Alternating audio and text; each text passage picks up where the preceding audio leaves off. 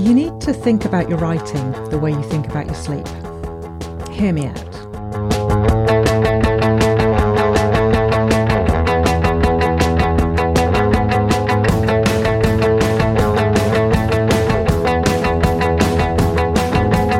You're listening to The Academic Imperfectionist. I'm Dr. Rebecca Roach. I'm a coach and a philosopher at the University of London, and week by week I'll be drawing on philosophical analysis and coaching insights to help you dump perfectionism and flourish on your own terms. Yesterday I was listening to a podcast interview with Matthew Walker, who is a professor of neuroscience and psychology at the University of California, Berkeley. He's an expert on sleep, and he's written a really fascinating book on this called Why We Sleep, which I read earlier this year and which inspired me to make several quite big lifestyle changes to try and snap myself out of my perpetually exhausted state. I stopped drinking alcohol in March, and I stopped drinking caffeine in the evenings too. I paid more attention to lighting at home, and I'm not quite as terrible as I used to be about going to bed at a reasonable hour. In the interview I listened to yesterday, which was for Dr. Rhonda Patrick's Found My Fitness podcast, Walker talked about his idea for his next book. He thinks that there are 4 pillars of sleep, all of which are important for sleeping well. Neglecting any one of these will result in a reduced quality of sleep. The 4 pillars are depth, duration, continuity, and regularity. Depth is the quality of your sleep. Duration is, perhaps obviously, how long you spend asleep. Continuity is about staying asleep for the whole time, so it's better to sleep for a full 8 hours without waking up than it is to sleep for 8 hours in total, but interrupted by periods of wakefulness. And regularity is about going to bed and waking up at the same times each day. Skimp on any one of these and you lose out. This is more obvious in the case of some of the pillars than others. We all know that duration is important. We learn early on that we feel better after sleeping for 8 hours than for 5. And we understand depth too. We know that we feel more rested after a night of really deep sleep. The other 2, continuity and regularity, are less intuitive, I think. Of course, it's not a good thing, sleep-wise, to be woken several times during the night, but the idea that that's because continuity itself is important, rather than because being woken frequently tends to diminish the depth and the duration of our sleep, was certainly news to me, and perhaps it's news to you too. And regularity. Well, while we might understand that working shifts causes trouble for sleep and that it's hard to fall asleep at the right time when you travel to a different time zone, we all like to sleep late if we have the opportunity, and the idea that this might make us feel less rather than more rested might strike you as counterintuitive. Even so, even with our inexpert lay understanding of what's required for a decent night's sleep, we're pretty good at making judgments about what we should be doing, even if we don't always do it. And we just don't do things like put something in the oven right before we go to sleep and think to ourselves, it's fine, I'll just set an alarm to wake me up every 15 minutes so I can go and check on it.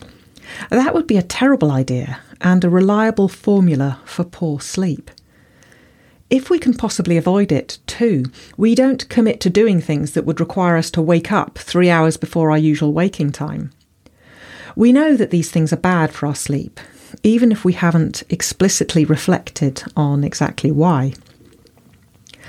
This got me thinking about writing, specifically about what the pillars of writing might be, and whether we understand what they are and use that understanding to take steps to support them. As a first stab at thinking about this, I think they might be pretty similar to Walker's pillars of sleep. The first pillar, depth, applies not just to sleep but also to writing, or at least to the sort of writing that involves working on a book or an article, rather than responding to an email or typing a tweet. Often, this sort of writing is hard to do in snatched moments here and there. We need time and peace to immerse ourselves in a problem and think carefully about how to craft a solution and how to express it all in writing. This sort of work is hard to do while your phone is ringing or while your child is asking you what your fourth favourite dinosaur is. We need a period of time to sink into this sort of work, and when we're pulled out of it with a distraction, the arrival of a new email in our inbox or someone wanting to talk to us just for a moment, we can't simply snap back into it after the distraction has passed. If the distractions are too many and too frequent, it can be impossible to sink into the work at all. You're probably familiar with this frustrating experience. This is why academic libraries are quiet and why you can install website blocking software on your browser. Cal Newport wrote a book about this called Deep Work, in which he argued that certain sorts of work simply can't be done unless you're free from distractions. Historically, unfortunately, men have been afforded more opportunities for deep work than women, typically by having wives who take care of the mundane domestic aspects of life so that their husbands can work undisturbed.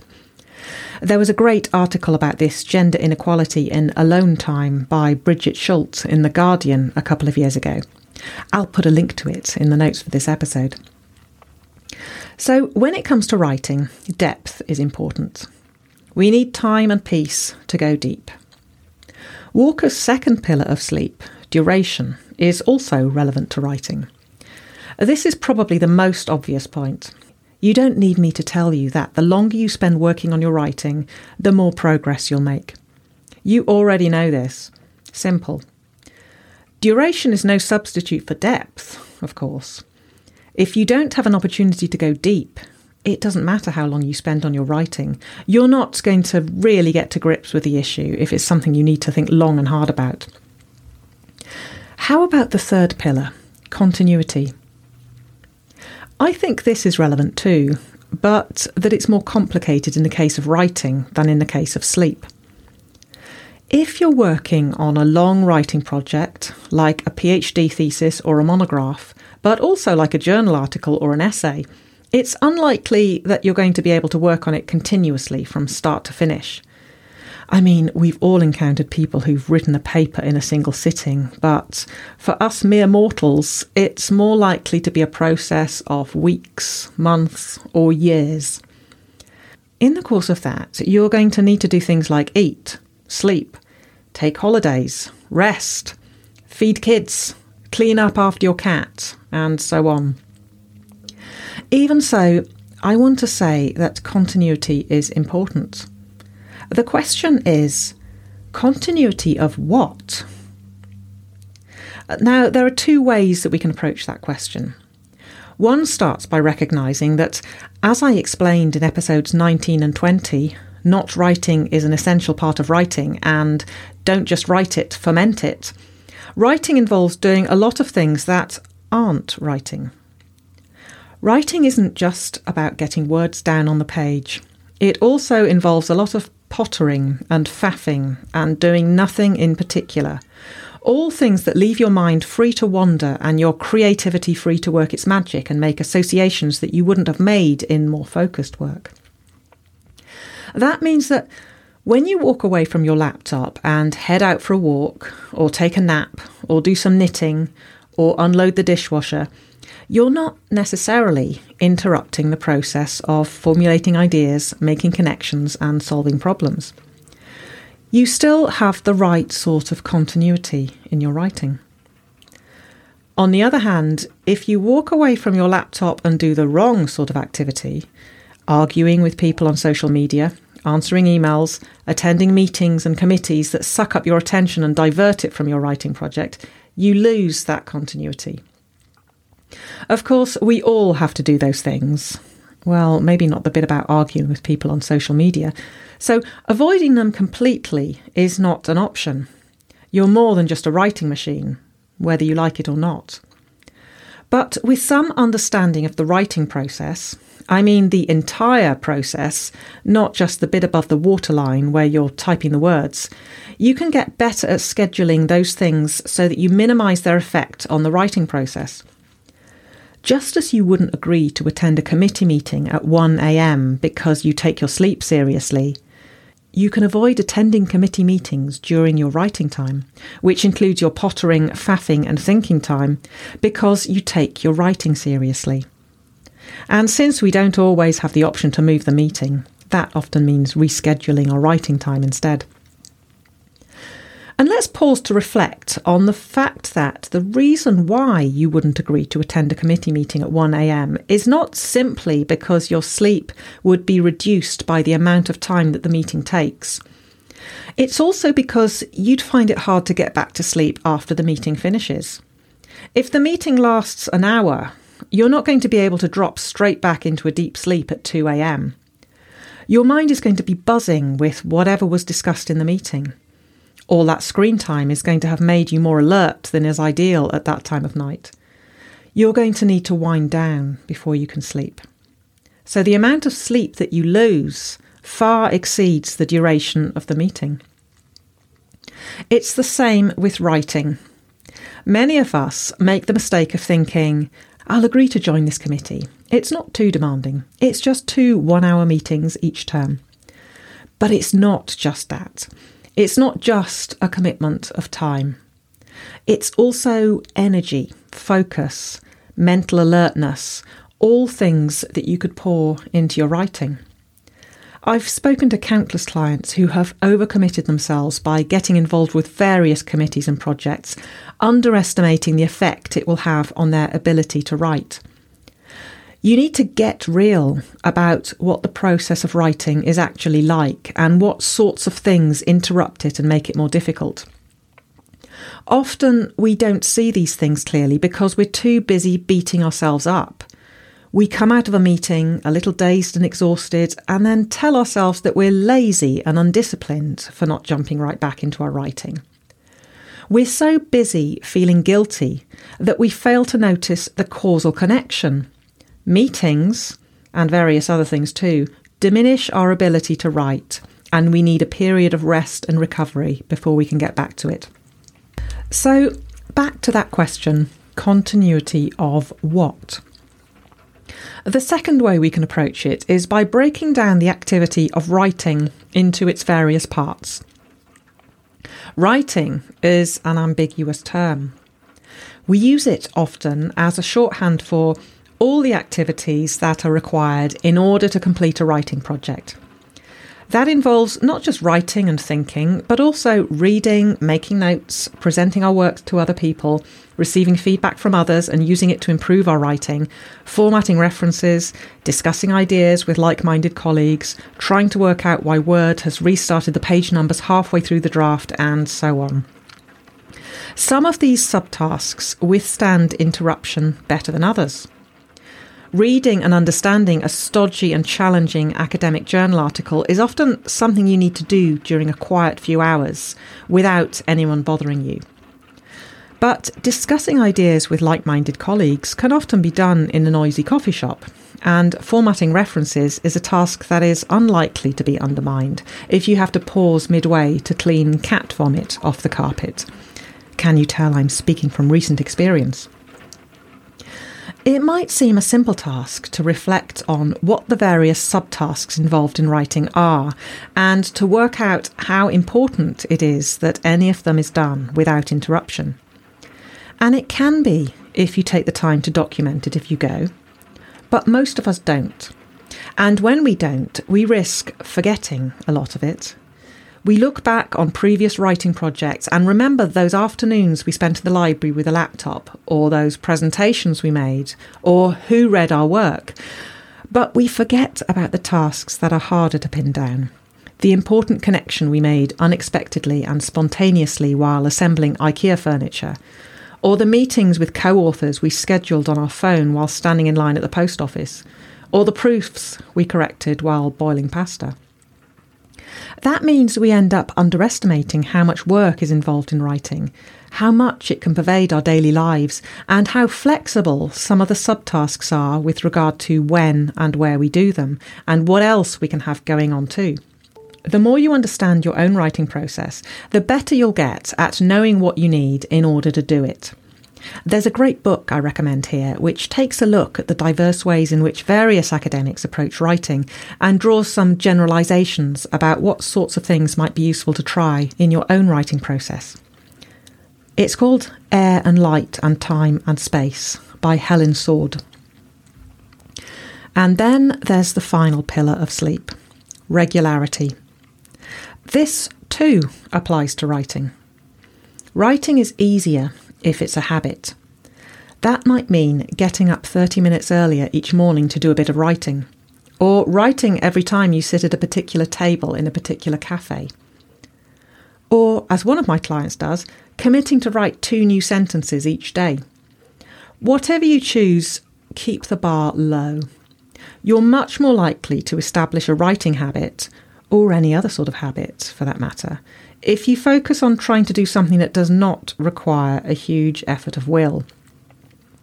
When you're deciding what your habit should involve doing each day, don't start with the question, in the ideal world, what would I do every day to make progress on my writing?